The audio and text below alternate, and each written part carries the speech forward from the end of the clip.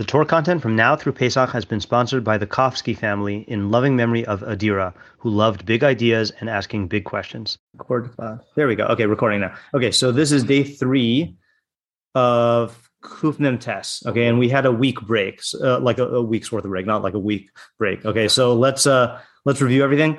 And what we did last time basically was the half of the Meiri. Okay, so our goal is to finish the Meiri and then like try to develop the Perek, and whether we finish tonight, who knows? Okay, we'll see what happens. Okay, so we're not going to review the psukim by themselves. We'll review it as we do the Meiri, but that's why I printed out the translations for you. Sorry about the colors getting messed up because I don't have a color printer, and that's what happens when you print the color and there's no color printer. Okay, so starts off with, and I'm actually, because the Meiri was short, I'm going to actually just reread him in his entirety, and we'll just review what we did. Hallelujah, Shir LaRashem, Shir Chadash, Zeh HaMizmor Kulo Nemor al Lashon HaGeula. This parak is said entirely in reference to the redemption, the ultimate redemption, Ve'al Segulas Ha'am HaNivchar, and on the treasuredness of the chosen nation, Ve'yosem Miyuchad L'Segula L'Kel Yisala, and that God treasures us uniquely. Okay, so the two themes, right? We said when we were doing it before, it was about the Mashiach, but he's saying that a major theme is that Israel is chosen. Okay, I don't think we had an idea there. I think that was just the overarching thing. Shir L'Hashem Shir Chadash, Ki Hazman Hahu Yikari Az Chadash. Sing to Hashem a new song, because that time will be called new. B'niflaos uve'ha'aros kuvarosav v'koach ma'asav lamo. Through the wonders and the demonstration of God's might and the power of his actions to his people, which we said, according to the Rambam, is entirely naturalistic. It's going to be the shift in political autonomy to the Jews and the restoration of the entire Torah system, and that's going to be so wondrous that it's going to overshadow Yetzias Mitzrayim and the miracles there. Okay, and if you hold that there are miracles, then even better, like at the time of Mashiach, right? Then that's an even greater demonstration of God's might, and then that's going to lead to a new song because it's going to be qualitatively different than anything that we've seen so far. Okay. All right, Va'amar Tihilaso Bikal Chasidim, and he said that his praise is in the congregation of the pious, Ki Az Timali Haaretz De'as Hashem, because then the entire earth will be filled with knowledge of Hashem. Hold on, I had 4 copies because I forgot that Oren was coming today, but yeah. But I have another copy of this though, with the pretty colors. How's it fever? If you're good with these, I think have that one. I'll think it. And there's a screen also, but the screen can't show the English and Hebrew at the same time. Yeah. Okay. So anyway, then the earth will be filled with the knowledge of Hashem, and then he says, "Bikare klal ha'am chasidim." So he holds that the Hasidim refers to the entirety of the nation, not righteous people within the nation. Okay. So the entire congregation of the Jews will be praising God for all of the knowledge that fills the earth at the time of Mashiach. Okay, we're reviewing from last time. Yeah. Okay, then stop me if there's any new points or any new questions. We're just kind of like revving up into the Meiri. Okay, then we have Israel will rejoice in its creator. This is Pasuk Beis. So he says that that's just in plural because of reasons, because of respect. Okay, we'll skip that. Bnei Israel Yigil Malkam, repeating the same thing in different words. Gimel, Yahalulu Shemo v'Macho, B'sof v'Chinor Yizamru Lo. They will praise his name with dancing or with some sort of instrument, flute, with timbrels and with harps. They will make music to him. Mashal Lazamer Lafana B'Tzishuka Gedola. So he says that this is a mashal, okay? But it really means that they will make music before him with great desire, uvatava nimretas, with all their emotions involved. That's what the machal means. Yeah, I think even though the Dibur Maskil extends beyond the machal, I think he's saying that the machal is a mashal, which means that he's learning it as dancing, and since we don't dance to praise God, then he has to learn that as a mashal for the joy. And then the instruments are to arouse a person's heart for this. What do you mean we don't dance to praise God? That's not a method of praising God in Judaism. It's singing, and what does that singing mean? is Why? Singing and making music. I'm just saying factually, it's not. You don't see anywhere in Torah Shebechsav or Torah Sheba'al Peh that dancing is a way of praising God. Dancing is a way of expressing simcha. Dancing is a way of honoring the Torah. Dancing is not a way of tehillah, of praising God. We praise God in words and in mind. Okay. Yeah. So that's why he's saying it as a mashal. and in music. In words and wordlessness. What about Hoshana? 1 second. So that is for Simcha. And first of all, it's not Hoshanos. The Hoshanos is you mean the circling. Yeah. That's not dancing, though. The dancing happened in Simchas Beis HaShoeva every night, and that was for Simcha. Yeah. What about also during Kaddish when we go on our toes? That's not dancing, according to anyone. I thought Right? it was supposed to Oh, really? be like reminiscent of it. Oh, I have never heard that interpretation.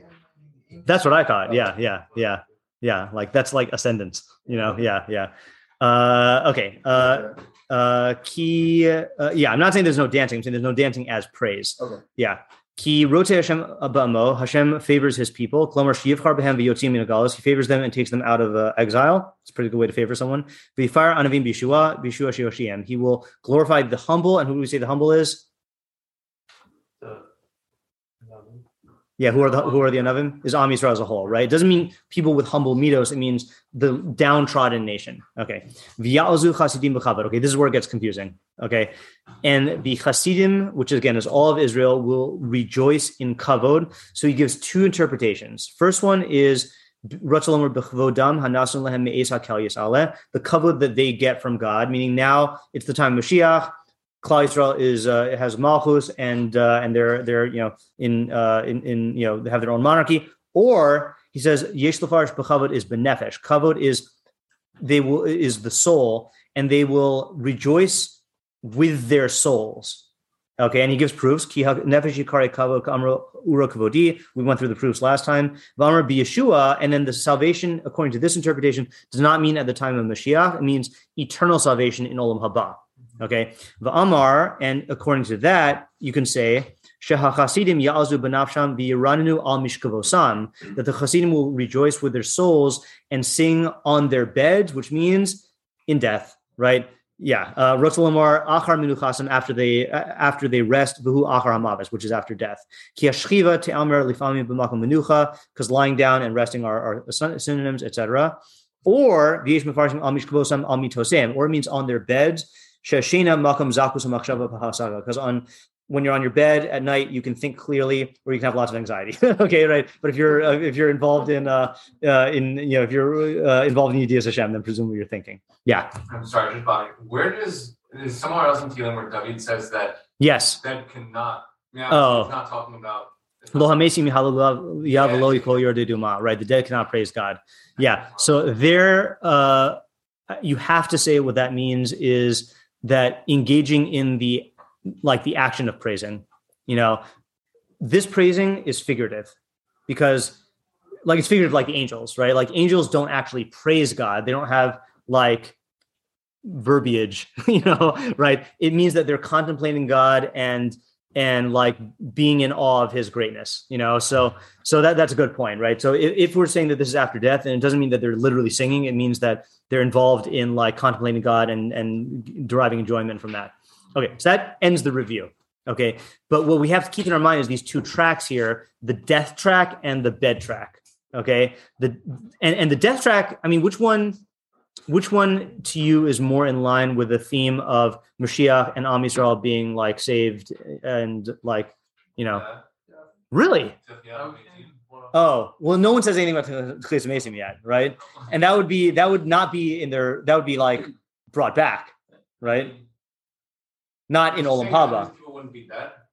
Yeah, then we would talk about them as not being in their resting places. They would have come back. And this is in Olam Haba, right? This is, and that's, remember, he was quoting the Ibn Ezra, and Ibn Ezra says explicitly, B'chvodim is hazeh sheyamdu lenetzach, the eternal existence, v'hanashama v'hatam al nishmasam ol asid lavo. Okay, that's talking about their souls or in the future. Yeah. I mean, I can see it being on their beds because this Perek is talking about, they're going to carry out an actual war with other nations, and they're going to be actually physically praising Hashem. Right. Yeah. So literal beds, you mean? Using literal beds. Yeah. Literal beds. Yeah. So to me, that also makes more sense. To me, the death thing takes it on a completely different track. We did explain it last time that how could you take it in line with the theme of Mashiach and still talk about death and Olam Haba? I don't remember what we said last time, but maybe the purpose of Mashiach is to keep right. people bring people to all. Correct. Yeah. Was that what you're saying? Yeah. Right. Is that the only reason that we read the Rambam, the only reason why the Chachamim wanted and Nevi'im wanted Mashiach is so that they can be involved in Torah without without opposition, and then they'll get Olam Haba. It's just still is a little weird to talk about Olam Haba here to me. Yeah. Isn't that like a low reason to have So that's a whole question. Is that what you're going to ask? to be involved No. more in Torah? I would say. Yeah. So that's a whole question, and just because it's the Rambam's policy, I have to talk about it a little bit, right? So the Rambam does say so. Okay. All right. Yeah, we'll talk about it a little bit. I mean, I can see it being like that's the purpose of Mashiach. That's not like why you should get involved in the ideas. Okay. So let's first of all just confirm what Isaiah is saying. So the Rambam in Hilchos Teshuva Perek Yud, and let's be careful to write this down now. Hilchos Teshuva Perek Yud Aleph. Okay. Al Yomar Adam, a person should not say Harini Oseh HaMitzvos HaTorah VeOsek B'Chachmasa Kadesh Akabel HaBrachos HaKesuvos B'Torah O Kadesh Eskei L'Chayalam Haba. Person should not say, I'm going to do the mitzvahs and be involved of the Torah and be involved in its chachma so that I will receive the brachos that are written in it, or so that I'll get olam haba. Okay. The efrosh min averos sheisira Torah mehen kadesh enata min aklalos haksuz b'Torah o kadesh lo ikaris ben chayal haba. Or I will refrain from the averos that the Torah prohibits, so that I will be saved from the klalos that are written in the Torah, or so that I won't be cut off from olam haba. Right? Remember, Ram does not hold by Gehenna, so we don't have to worry about that one. Right? In roy lavados Hashem al derech zo. It's not proper to serve Hashem in this way. Shah ovid al derech zo, who ovid miyira. Someone who serves Hashem in that way is serving out of fear. Ve'ena malas hanavim v'lo malas hachachamim. That is not the level of the Nevi'im or the Chachamim. Ve'en obed es Hashem al derech zo el ameh haaretz v'hanashim v'aktanim. The only people who serve God this way are the ignorant men, women, and children. Shemachanchen osan la'avon miyira, who we train them to serve out of fear. Ad shetar bedatam v'yodem mi'ahava, until their minds mature or their knowledge increases and they serve out of love. Right.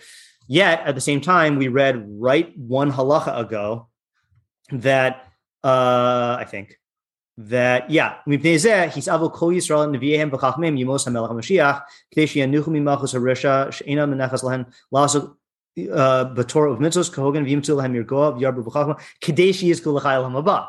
Right, that what I just said is that they all wanted Mashiach so that they could be involved in Torah and mitzvos properly and find reprieve so that they could increase their chachma to get olam haba. So that seems to be a contradiction. Rav Shade actually spoke about this on Shabbos. Well, he spoke about a different halacha. No, I thought it was this exact point. No, it happened to be the one in Yud, but he also spoke about the first halacha in Perek Zion. What did he say? I wasn't there. There's a whole thing. Yeah. So basically, the one in Perek Zion talks about how you shouldn't do teshuva. You should do teshuva. Before you die? Yeah. So that you should be... Yeah. First of all, I'll read it. Since you have free will, we're going through all these sodas right now. As we explained, therefore a person should strive to do teshuva and to cleanse his hands of his sins, so that he should die. As a bal tshuva, so that he should merit olam haba. So he was asking us to steer between those two. Interesting.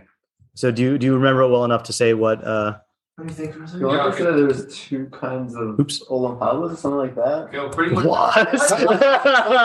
Yeah. Understand olam haba. Yeah. It was splitting between how people have like their own like fantasize like what they assume olam haba. That's the thing. That's very good. That's very good. Versus the like actual olam haba, where like you're just gonna be like learning or whatever. That's the thing. And so he's talking about how you should not have olam haba. You should not be working toward an olam haba. You have to be like serving your fantasy. Yeah. It should be more toward an olam haba of wanting to learn. Okay. Each person can have. I'm so happy to hear that. Yeah. By the way, he brought a proof of that from in the Perek Yud. The halacha equates it almost to like this olam haba or the brachos. That's a good raya. Yeah. As if also as if like you're owed it. As you're going with a transaction with God. Right. Okay, good. I'm very happy to hear this. There's a lot of other things. I'm sure I'm trying. I just want, Have like a 45-minute Q&A with him, like straight up. Just people ask questions about teshuva, Volishma versus. Okay, good. He said that we are human. No, say it ain't so. Part of that. Yeah. No matter how lishma you get, you are still going to get some sort of good feeling from learning, Yeah. and then I get that, and like that doesn't mean it's not lishma. Okay, good. Which I was like very relieved to hear. Yeah. I was like, I don't understand. I've never had a lishma learning, which is highly possible, or I just don't understand this idea at all, which is also possible.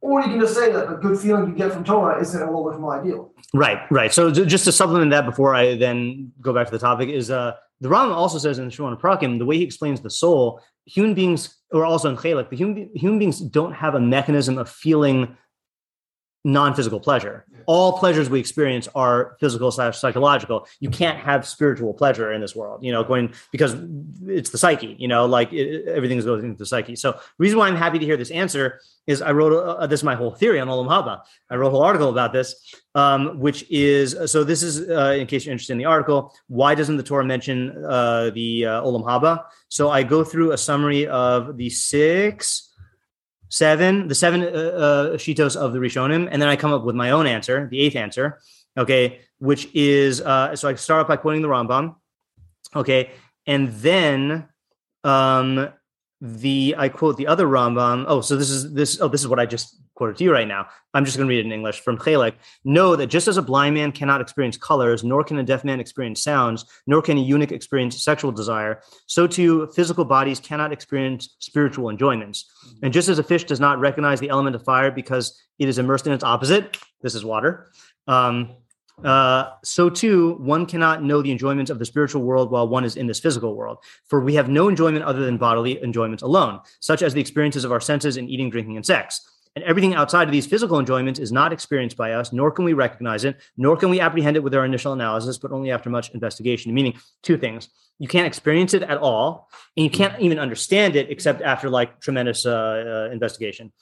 This is because we are in a physical world and cannot apprehend anything other than its enjoyments, but enjoyments of the soul are constant and unceasing, and there's no relationship at all whatsoever between these and those. Okay? Yeah, Isaiah? I mean, are we able to perceive that an idea is true or not true? Yes, but that's not the same thing as deriving, as our Tselem Elokim deriving enjoyment from it. And similarly, all of our ideas are tainted with some sort of physicality. It's through the imagination. So we can't perceive purely non-physical things either or conceive, Okay, so then going back, I'm just fleshing out the thing that I'm understanding from you that Rebbe said, and you'll tell me if it's the same thing. Okay, so then the Rambam writes I'm just going to stick with my English here, in the Mishnah Torah, regarding the great good which the soul will enjoy in Olam Haba. I think this is in chapter 8. There is no way in Olam Hazeh to comprehend it or know it, because we only know in Olam Haba the good of the body, and that is what we desire. Olam Hazeh, the good of the body, and that is what we desire. But the good in Olam Haba is exceedingly great, and there is no comparison among the goods of Olam Hazeh except by way of analogy. Okay, fine. So now here's the answer. Okay, and this is now quoting myself in the article. Having established all these premises, I would like to propose my own answer to our original question: why do the promises in the written Torah focus exclusively on physical reward without ever explicitly mentioning the spiritual reward for the soul in the afterlife? Because since it is absolutely impossible to conceive of the spiritual enjoyments of Olam Haba, then if we were to be motivated by the promise of such a reward, we would, by definition, be chasing a fantasy. In other words, whatever notion of Olam Haba is driving our motivation must, of necessity, be false, since it is impossible for a physical being to conceive of non-physical enjoyments. Okay, cool, good. I've been waiting for a vindication for this. Not that I didn't trust in my own mind. I clearly wrote and published the article, but I just never heard this idea expressed before. It says the whole thing that anything that you're going to think of that it's Olam Haba is a fantasy. Yeah. And anything that you're going to change based on that is chasing a fantasy as well. Okay, great, good. And then just to clarify here, I just want to read this other part. It is for this reason that the Torah promises physical blessings to those who obey Hashem. The individual whose avoda is motivated by these physical blessings and the individual whose avoda is motivated by Olam Haba are both engaged in avoda shelo lishma, right? Serving God not for its own sake. But the former individual is on a higher level because at least he's being motivated by reality, whereas the latter is being motivated by fantasy. That's another claim I have, is that God does say he's going to give you rain in its time and protection from enemies, and that's a reality you can perceive and be motivated by. Make no mistake, Olam Haba itself is a reality, but the version of Olam Haba as a motivator is a fantasy. The vision of Olam Haba in our minds and imaginations, to which our psyche attaches value and which acts as the proverbial carrot paired with the proverbial stick, That notion of Olam Haba has no basis in reality whatsoever. In contrast, rains in the proper time, eating bread in satiety, peace in the land, and all those other physical blessings exist as motivators in our exist as motivators in our imaginations, which do correspond to the physical reality. Yeah, David. Yeah, another thing. So someone also asked Rabbi about would it be proper to teach or to like try to uproot improper ideas about Olam Haba from someone? Could I say how I would answer it before I say how you tell me how Rabbi would answer it? Is I would say it depends at what stage a person is at. So for a little kid, definitely don't do it, And for many of the people who are motivated by Olam Haba, if you took that away, then they would just stop doing mitzvos, which is why the Rambam says in halacha in Perek Yud halacha Gimel Daled Zahei Lefikach, therefore Kishel Melamdin Esakatani Esanashim Uklal Am Haaretz, when we teach the kids and the women and the and the other Am Haaretz, in Melamdin Osan Ela Lavod Mira Ukdei Lekabel Schar, we only teach them to serve out of fear, which includes both brachos, klalos, and Olam Haba, and to get reward. I'll call you after I call on David Michael. What? Good check. I'm assuming this is on what you had said. Okay, hold on. Yeah. Ad shetarbe daitan, until their minds mature, v'yischachmu chachma yasera, and they become more chachamim. Megalin lehen raz ze ma'at ma'at. We reveal this secret to them little by little. Umargilin osan le'inyan ze benachas, and we accustom them to this idea gently. Ad shiasiguhu v'yeda'uhu v'yovduhu mi'ava, until they grasp it and know it and serve out of love. So I would say you wean people off of it. You don't just shatter it, but you do eventually wean people off of it. So hold on a second, Michael. Hopefully you remember what you're saying. Yeah, what did Rebbe say? Okay. No, I want to hear what Rebbe said. Yeah. Okay, so Rebbe gave more. In case I expire on the spot. Yeah. Yeah. Okay, there were some things that were similar in that. Yeah. Where Rebbe was saying that if you were to just try to like completely like push out someone, then they will even whatever like correct ideas you're teaching them will then be replaced, and they'll think of those improperly, or like I mean, you can't do it even if you tried. They're going to be attaching to something you're saying. Even if you're teaching proper ideas, right? They're going to distort those proper ideas and then have improper ideas in the place in which would be purely proper. Right. Like, for example, I'll just give you an example of this. Like, if you say, "Oh, Olam Haba is just a spiritual reward," right? And you can't understand. They'll be like, "Yeah, okay, fine." And then in their mind, they'll be like, "Spiritual reward," so I can like white light. Yeah, right. And like it's pleasurable, and like they'll just like they'll physicalize it. Yeah. Is that what you're saying? Okay. They're going to distort what unless also you could ask two of them. Okay. So first of all, let me just call on Michael, and then we'll go Oren, and then Isaiah. Yeah, Michael.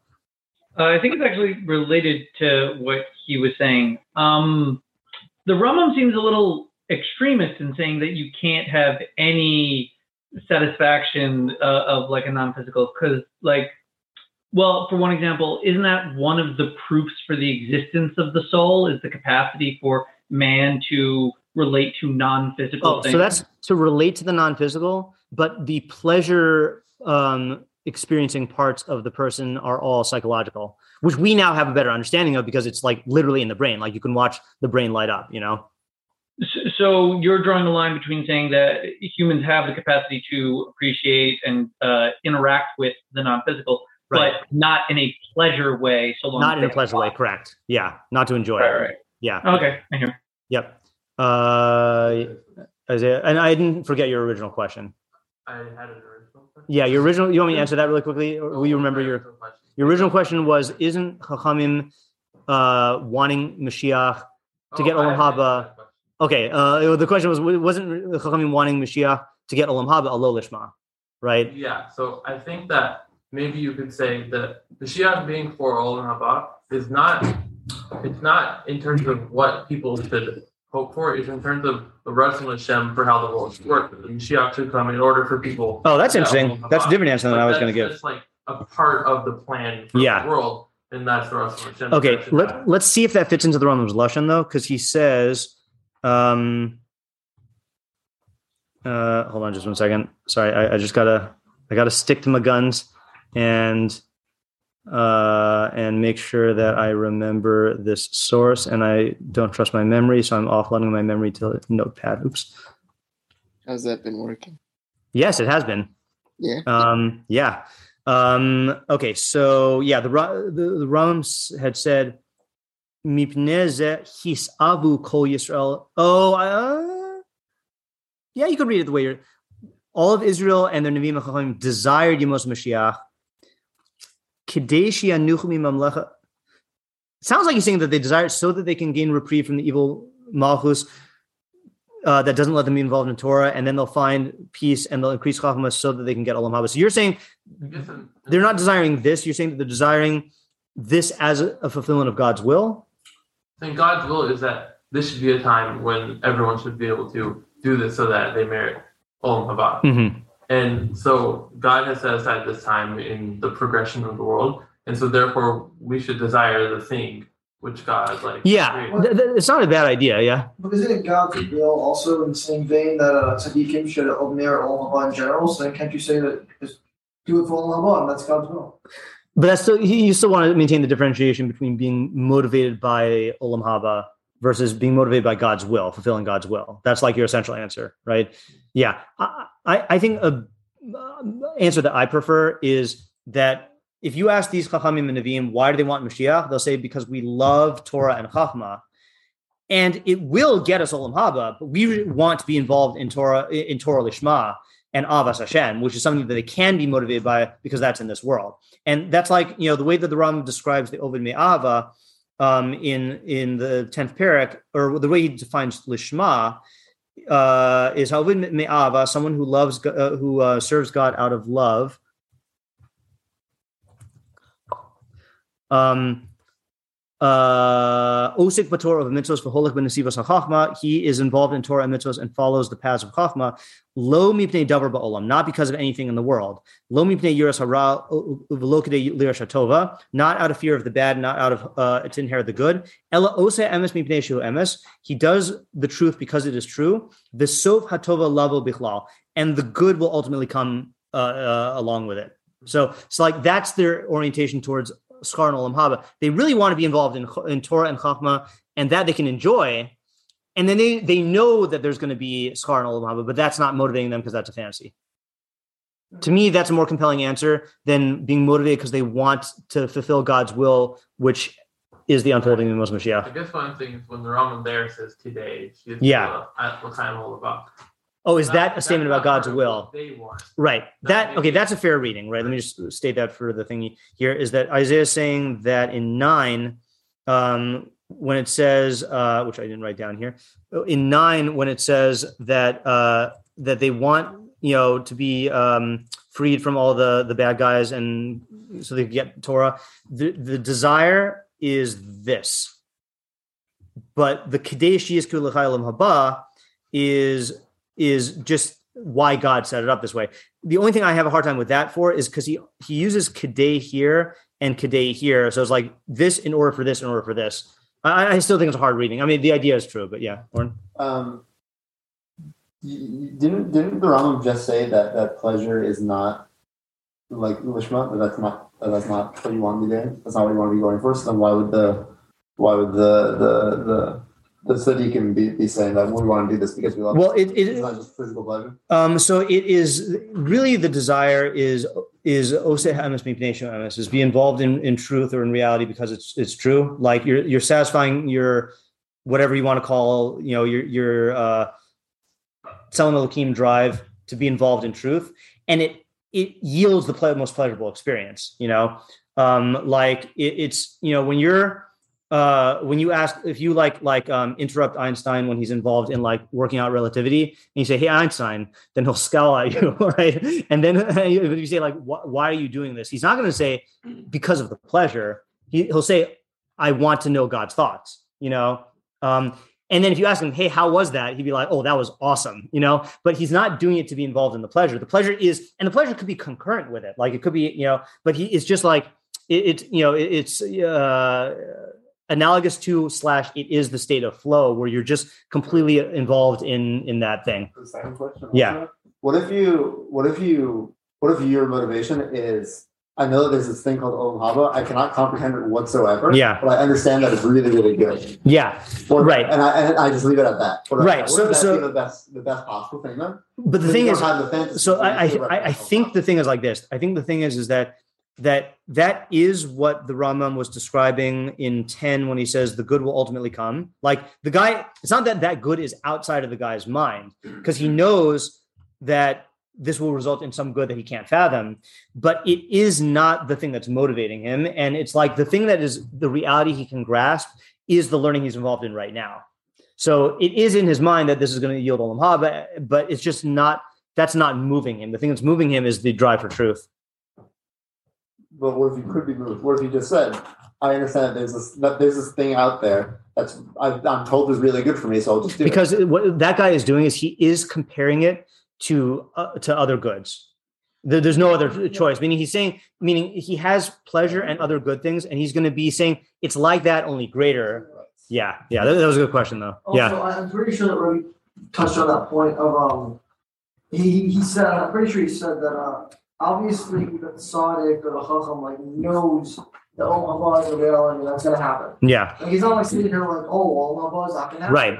I don't know what that is. Yeah. What are you talking about? Yeah. He's like, obviously the guy knows what it is. He knows that like it's part of the system and that's a reality. Yeah. It's gonna happen based on his actions, but it's like you were saying, and that's not what's driving him because anything that drives him when he thinks about Olam Haba is automatically going to be right. Exactly. Yeah.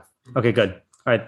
I'm glad we did that. See, that's what you got to do. What the Rambam says. Whenever you have a yesod, it's like when you're going fishing and you feel a little tug on the fishing line. You gotta I can't complete the analogy. I was gonna say you gotta reel it in, but you don't always just like reel it in. You have to like respond to it and follow it. Otherwise you're not gonna get any fish. There you go. Okay. All right. Yeah. Yeah, it's true. Yeah. And sometimes it does end up just being an old shoe. Yeah. Okay. All right. So now we get to the new part. Okay. So we actually will be able to finish the Meiri unless we encounter another Yesod. But because the rest of the Meiri is short after this one. So let's go back to the Pasuk really quickly. This is Pasuk 6, and this was the pivot. Okay. Romamos kel bigronam, the egg. Hold on. No, not the egg. Exaltations. I think this is exaltations, not exaltations. Yeah, because like l'romaim is to exalt, not to exult. What was that? So the exaltations of God are in their throats.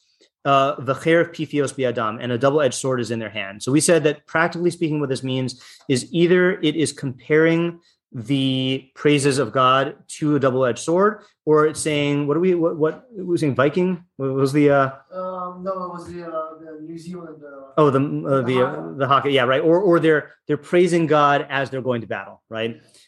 Yeah. Why double-edged sword? It's more effective. Okay. Twice the killings, because you got it on both sides instead of just hacking and then withdrawing and then hacking. Okay, so let's do the Meiri Vav. Romos kel bigronam rotzalomar sipuram niflaos hakel v'hisasik behem. So what are the Romamos? He says it is their recounting of the wonders of God and their involvement in them. Okay, so it sounds like it is both proclaiming but also learning, because it is like Az Yashir, but I think he's saying hisasik behem. We don't use the term hisasik when it comes to praising. We use that for like Torah, like la'asok b'divrei Torah, So I think it means both. Like they're involved in telling about it and they're also involved in learning about it. Oh. Yeah? Is it that they're involved in telling about it and involved in learning about it, or is it that they're involved in telling about the Niflaos and their hisasik in the Niflaos? Doesn't really make sense, actually. Like, I don't know why they would need to tell about what. Yeah, I think so. Yeah. I think it doesn't make sense.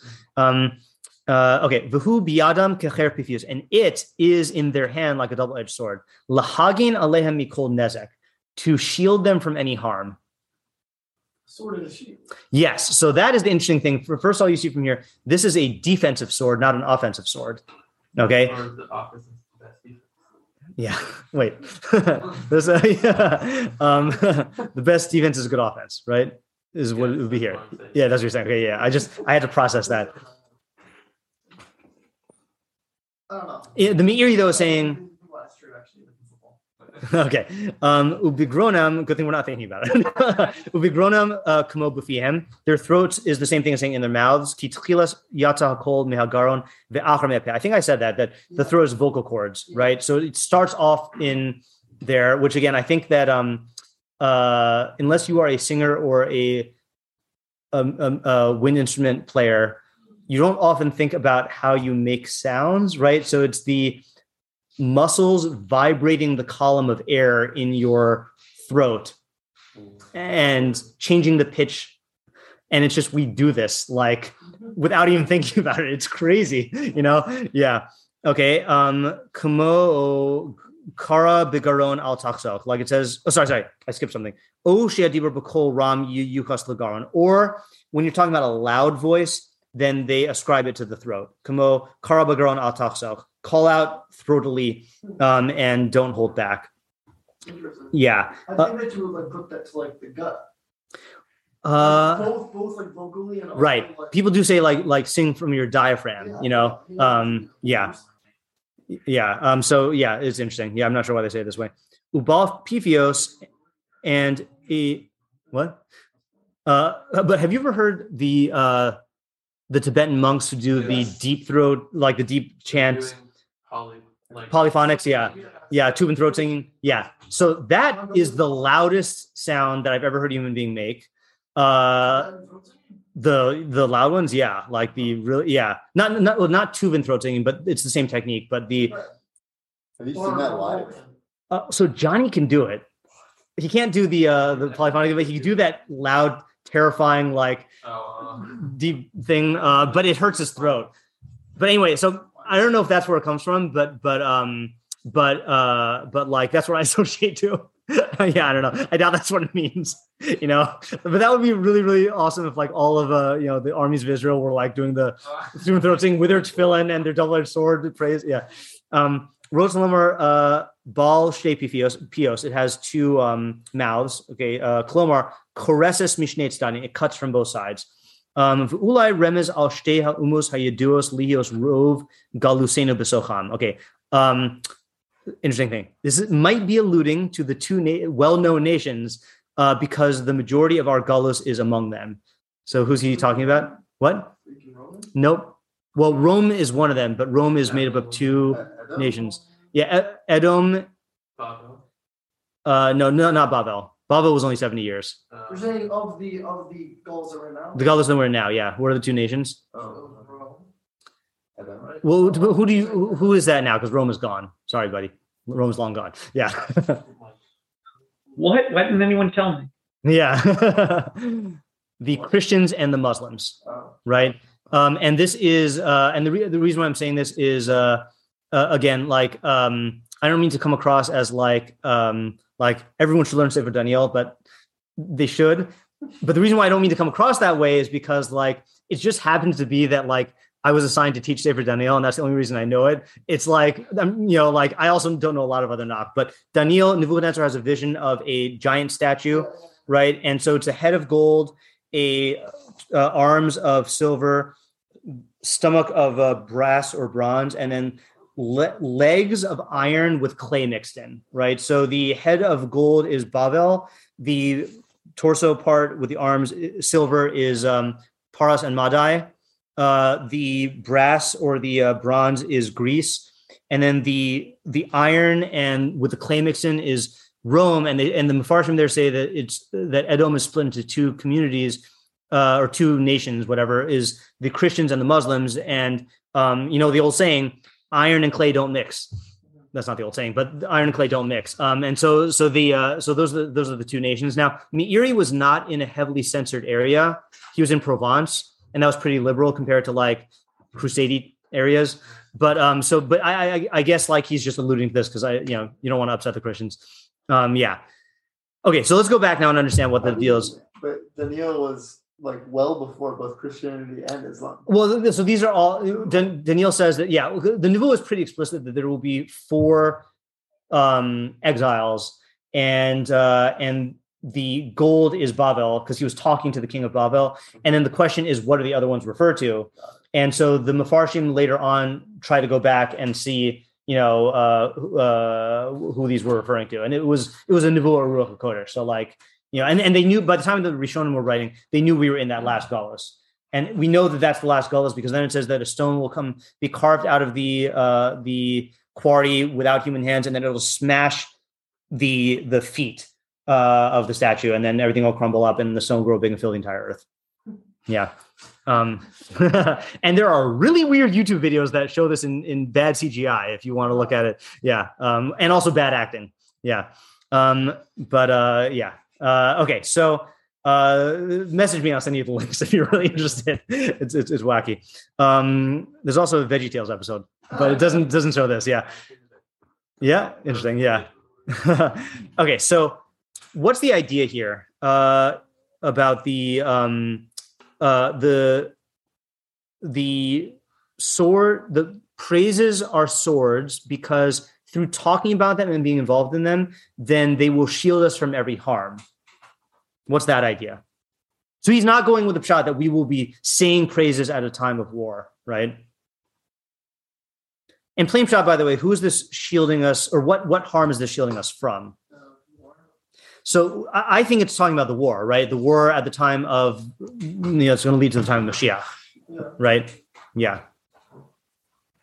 What's the question? The question is, what is the idea of this pasuk according to him, that talking about the miracles and wonders of God is going to be like a sword that's going to protect us? Could it be just like a hashgacha thing? Right. I think that's what it is. Right. Exactly. Is that the way that hashgacha works is you involve yourself in knowledge of God and put your trust in him. Right. So one of the questions, let's just back it up just to make the answer better. One of the questions we said is that if this is a bakasha, it would make sense if this were a bakasha, that we're asking God to protect us. So how is a shevach protecting us or helping us? So by praising God for all the wonders that he did, of all these other exiles that he took us out of, etc., we put our trust in God, and then as a result of that, he will protect us, and then we can smash our enemies or slice our enemies. Yeah. Okay. Say it again. With a defensive sword. Yeah. Okay. So we're just trying to defend ourselves. Okay. Yeah. Okay. So then let's finish the Meiri, who's very short. He goes into very shorthand now. Lasos nakama b'goyim, to exact retribution from the nations in Pasuk Zayin. What? Yeah, vengeance. Rotzalomar shebezechus his askam b'avodas hakel, in merit of their involvement in the service of God. Yiraim hakel nakama b'goyim v'tochos b'chol le'umim. God will show them vengeance in the nations and rebukes in all the regimes. So he doesn't explain what that means, though. Okay, so I did see the Radak. Does the Radak say? Yeah. So Radak says something interesting. Now, I know it's dangerous to switch Mefarshim midstream because you might be learning this completely differently, but because we don't have anything for the Meiri, then let's just see what the Radak says right across the aisle. Lasos nakama b'goyim shehem ba'u aleim lehilachim. They came upon us to wage war. V'hem yasu nikmasam mehem. And they will take vengeance against them. Okay, so that doesn't say anything more than the Meiri. Tochachos, which are rebukes, but then I don't think he says rebuke here. She is vakahu im malchehem. They will, I think, argue or try to prove, like hochacha, like lahochiach or muchach. They will try to prove or to argue among their kings, lama ba'u aleihim, why this has come upon them. V'hem lo yimanu umi lehilachem aleihim, and they will not refrain from going to war with them. Lefikach yasu behem nekama v'yargu kol ha'amim habayim lehilachem aleihim. Therefore, they will do vengeance and will kill all the nations that come upon them to wage war with them. I'm getting mixed up with the pronouns here. Yeah. She's vaku imalchem. They will. So this is the goyim, right? Goyim. Yeah, right. They will argue with their kings, saying, why is this coming upon them? The Haim and the kings, lo yimnu umi lehilachem aleihim, will not refrain from going to war with them. Fikach yasu b'hem nekama. I don't know. I'm not sure. Like infighting? That's what it sounds like, right? It sounds like there's going to be some sort of like uprising against the kings, and that's going to lead to war. Okay, maybe the Ibn Ezra will help us. Zion, Lasos, Hatam. Oh yeah, this one is nice. Wait, are we on Zion? Yeah. So this is nice as an idea, just not in the pshat. So how does he translate Lasos Nakama? Hatam lahashivam lavot Hashem, to get them to do teshuvah and to serve Hashem. Shchem echad, all as one, meaning like with us. Okay, that's very nice, but it doesn't fit into the words doing vengeance, right? V'zeh b'gnei HaMashiach. Unless he's saying Lazarus Nakama B'goyim, unless he's saying it's on the whole pasuk and tochechos le'umim, rebuking the nations, that the rebuke of the nations is going to get them to do tshuva. I don't get it though, because it doesn't fit in with the next psukim, right? Let's look at the next psukim, which are defining what the nakama is. Le'asor malchehem bezikim, to bind their kings with shackles, right? Or, chains, yeah. Rotz lomar shal shalos, chains, v'nich b'neim b'chavlei varzel. And their nobles with shackles, iron shackles. So he doesn't explain what that is either. Let's go to Radak. Radak says, doesn't explain much either. We will seize them alive and put them in chains to take vengeance on them while they're alive. Yeah. Wow. Yeah, I don't know. Does Ibn Ezra help? We'll chain them to do tshuva. No, he says, Lesor achar shizkir lazos nakam b'loim hiskir gam malchehem al derech umalchehem nehugim. All right, I've got an idea. Yeah? Yeah, I think it's the Meiri, right? He's the one who says a very nice thing. The Ibn Ezra says the very nice thing, yeah. Okay, maybe. Just an idea. Sure. Better than what we got. So vengeance is because the abstract wanted to destroy our belief system and ideology. So then therefore we're going to destroy their ideology by consuming them and making everything one, where we're all joining together. Okay. And whatever, and loving God and whatever. Yeah. And then to bind their kings in chain or whatnot, maybe that's just more metaphorical. It's not kings as in literal kings, but kings as in the thing which dominates them, which is to say their ideology. Okay. They will not happen. That's good. I mean, I do want to say, I like saying that the kings is literal, but the bindings are metaphorical. Because similar to what we said before, that the bindings maybe the Torah binding them, Oh, right. So that was for the last pasuk, right? Yeah. Which we should read. Let's read that and just to complete the whole picture. Oh, it's beautiful. Okay. I know some teenagers feel like tefillin is like handcuffs. Lasos to do vengeance. Meiri. Lasos behem mishpat kasuv to enact written judgment. Klomar kamo. Kamashi adu hanavim b'hachrasasam, like the Nevi'im promise in cutting them off. Sounds like actually killing them, according to Meiri. V'amar al oso hazman, and it says about that time, hadar hu l'chol chasidav, that it will be a glory for all of his pious ones. Rotzelamar la'am hanivkar, for the chosen nation. L'chein amar haluka. So Meiri just kind of tapered off into very short commentary and didn't really help us as much. Let's look at the Radak and the Ibn Ezra on the those last two psukim here. Last pasuk, test. Lasos in the Radak, Lasos behem mishpat kasuv. HaMishpat and nigzar aleim, the mishpat that was decreed upon them. So we're saying the sentence that was pronounced. Kamo shekas b'Torah, like it's written in the Torah. Im shenosi barak harbi v'techos b'mishpat yadi. If I im shenoti barak harbi, yeah. I always this is poetic. Anyone have a Devarim? Sefer Devarim. Thank you. While we're waiting, a brief commercial break from Al HaTorah. Al HaTorah has now completed they found a new comment. They completed a new commentary from the Radak's brother on Eov, and they have a new commentary coming out that has never been published from Rav Yosef Kimchi that's coming out soon. And they finished their translation of Reishis, except the last two chapters. And then they also have a Yerushalmi, something in the Yerushalmi. So all these things were announced today. And back to your regularly scheduled programming, Devarim 32:41. 32:41. Oh, that's late in Hazino. That explains the poetry. Yeah. For if I sharpen my flashing sword. Oh, I just did this word. Shenosi, I did this in Raman Bakiyos today. If I sharpen my flashing sword and my hand grasps judgment, that's God talking. So he's saying that means punishment.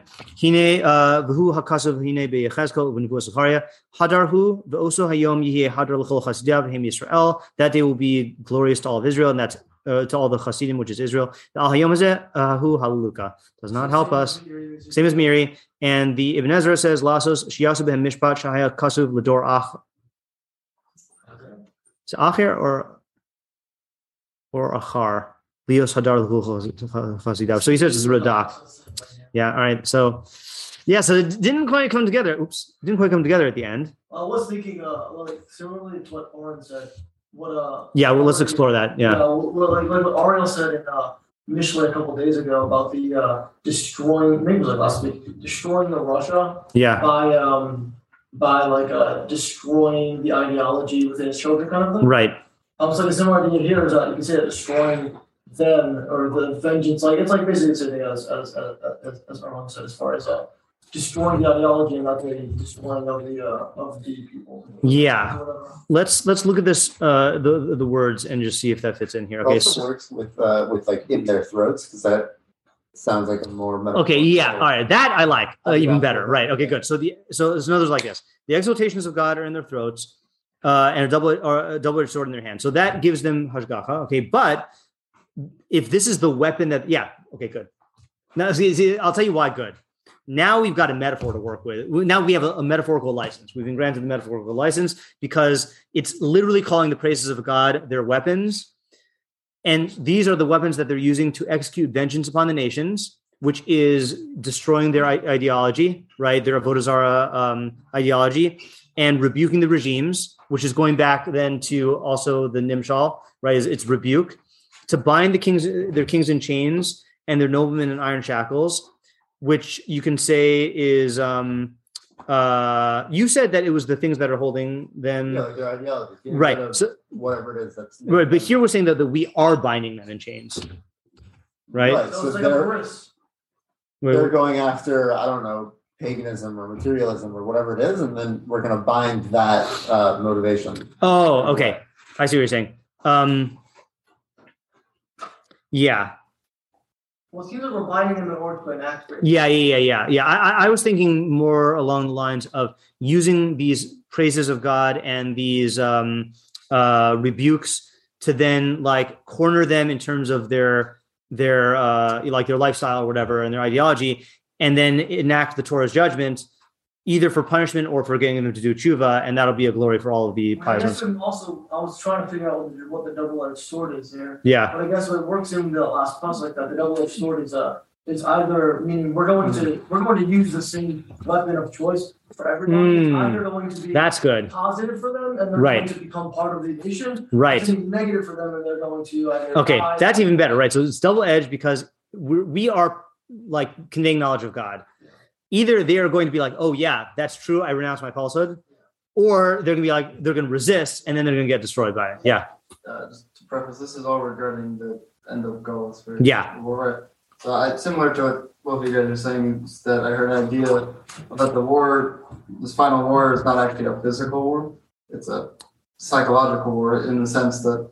So I guess the defense and whatever would be, learning Torah and therefore destroying their. Yeah. So I wouldn't go so far as to say that there won't be a physical war. There will be, but in addition to that, it will definitely be an ideological. Correct. Yeah. The main war will be fought in the mind. Yeah. Okay. Good. So yeah. When you were continuing the metaphor of the double-edged sword into like 7 and 8, are you saying like that 8 would be like, I don't know, debates or something like that? Well, so that's what the Radak seem to be saying, right? Because he says Tochechos. She's vakahu imalchehem lama ba'olem. They will argue or try to refute their kings about why these things came. And so he's interpreting it differently. It sounds like the infighting thing, but I was going with that interpretation that we're going to be arguing with them and trying to prove to them things. And then they'll be bound in chains because they won't the part I'm not be sure able about. to behave the way they were behaving before. Yeah, I don't know. That's the part I'm not sure about. Yeah. It's interesting what they're like.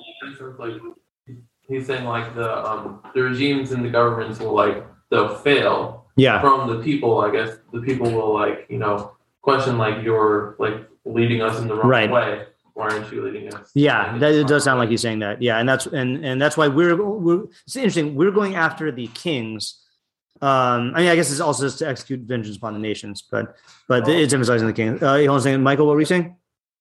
Well, I think the thrust of Ches is the idea that we'll have sovereignty. Right? Yes, correct. That's true. Right. Preventing the kings from ruling us. They're bound. Right. Correct. Yeah. It's emphasizing the downfall of their kings because our kings will be ascendant. Yeah. That's another idea to tie 6 and 7 together. Yeah. Is that executing vengeance seems to be a negative ideal. Yeah. Versus rebuke tends to be a positive thing, and that's enough. We tend to look at rebuke as a positive thing, right? So right. You say that the double-edgedness of the sword is that they'll either be against us, i.e., we'll enact vengeance on them, or they'll be with us, i.e., that sword will act as a rebuke to them. Mm-hmm. That's a good extension of the mashal. Okay, good. Yeah, good. Maybe also for the kings bit and kings and noblemen, it's. What did you want to say? You want to say that the kings meant like their actual leaders? They're actual kings, and the noblemen are like their I don't know if maybe this isn't new then, but I was going to say maybe it's like their like ideological leaders, like the academics and people like that. I definitely see it. If anything, I would say that's interesting. Yeah, I want to try to come up with kings and noblemen to be like two types of academics and whatever, people who like make the ideas, and then noblemen are like people who follow the ideas. Right. I mean, we do have to remember, by the way, and I think we just don't think about this because we're in America, that like in many areas, then the ideologies are held in place through politics and through ideas. So like there's the political ideological leaders, like if you want to say, let's say like in Iran, if you want to use a religious example, or in like, in these autocracies, there's like there are the people who develop the ideologies, and then there are the people who hold them in place politically. And that could be both of those. I was thinking something along those lines of like a king is like call it the physical leader, I guess. Mm-hmm. And then a nobleman could be some sort of spiritual leader of sorts. Yeah. Like just to kind of go on like that route. Yeah, I hear. All right, so let's do this. I'm not satisfied yet. Okay. And we have one more Tuesday. Well, not one more Tuesday, but yeah. Right? That doesn't have to mean nobleman, does it? It could mean revered people. So just take it a little bit away from noble, more to like again to go into like that kind of spiritual leader of sorts. Yeah. Right? Because like honored. Yeah. Like if you think about like the Pope, right? Yeah. They revere him. He's not really. In essence, in some ways, he's kind of like a king, but in other ways, he's not. When you think of like you have a king, right, like a leader, of, like not a figure, but a leader, again like a physical, strength kind of leader. Yeah. And then you have like those metaphysical, those spiritual kind of, leader. Yeah. Okay, so let's do that. Let's have this plan. Okay, let's let it percolate over the weekend. Okay, let's try to finish on Tuesday and tie it all up and answer out those 4 questions. And if we have leftover time, which we may, I want to look through the Malbim also because the Malbim seemed promising last time. And if we have extra time, I have an idea of tefillah I want to run by you about davening for refuah for somebody. Ooh, you don't even know what the question is. Oh, okay, yeah, that we can answer also. But yeah, okay. So I'm going to stop the recording and then just take a little break, and then next year in like a few minutes. Okay, just gotta take a breather. If you've gained from what you've learned here today, please consider contributing to my Patreon at www.patreon.com/Rabbi Shnei Weiss. Alternatively, if you would like to make a direct contribution to the Rabbi Shnei Weiss Torah Content Fund, my Venmo is at Matt-Shnei-Weiss, and my Zelle/Chase QuickPay and PayPal are mattschneiweiss@gmail.com. Even a small contribution goes a long way to covering the cost of my podcast and will provide me with the financial freedom to produce even more Torah content for you. If you would like to sponsor an article, shir, or podcast episode, or if you are interested in enlisting my services as a teacher or tutor, you can reach me at rabbishneiweiss@gmail.com. Thank you to my listeners for listening, thank you to my readers for reading, and thank you to my supporters for supporting my efforts to make Torah ideas available and accessible to everyone.